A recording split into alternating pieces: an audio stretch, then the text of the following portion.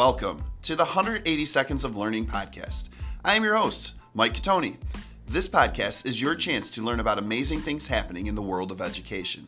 Guests will only have time to answer one or two questions. Responses will be quick, optimizing your time while giving you a chance to connect and learn with us.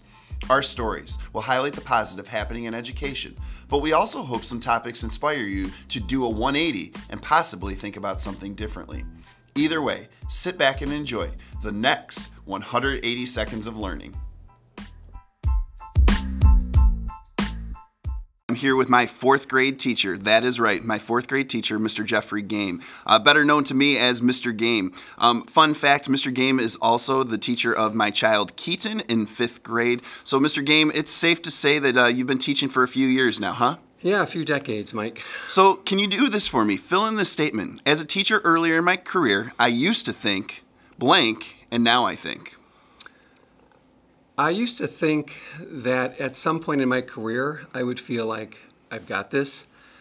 I came from a business background, my first career, and I just thought it was an open and shut kind of profession. I thought I would reach a point where I felt like I've got this, and I really am excited every year that things are changing. There's so many variables in education.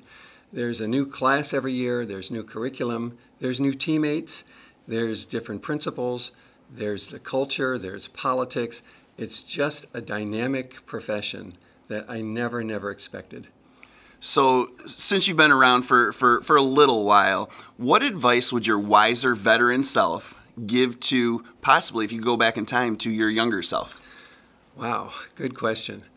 I would say to tap into the experts even more. The buildings I have been in, the principals I've worked with, were just a wealth of knowledge. And back in the day, it was a pretty independent kind of profession. You'd close your doors and do your thing. And now it's just the opposite. And I wished I would have realized that earlier. So you've taught for a little while. I'm sorry to keep going back and forth on that, but I think it's a badge of honor. How do you stay relevant? How do you stay? You just seem to love what you're doing. My son comes home every day and he's excited to hear those stories. We see you around the community. How do you stay motivated and relevant in what you do? One thing I think I did early on was make connections with kids. That was my thing. And now I'm hearing that that is one of the most important things teachers can do, especially post-COVID. I think I'm good at that, and I think that keeps me relevant.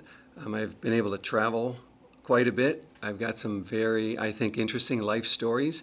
I interject those. I try to make them connected to the relevance of the lesson. I connect in different ways with different kids.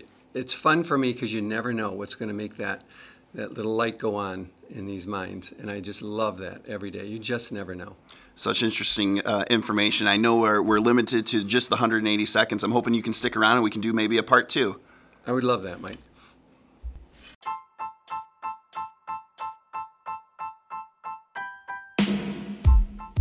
Thank you for tuning into the 180 Seconds of Learning podcast. I really enjoyed talking to my fourth grade teacher, Mr. Game, about his career.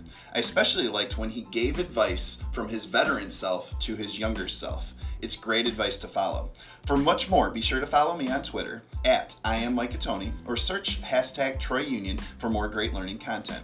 If something positively impacted you, please subscribe and share with family, friends, and colleagues. Thank you for listening.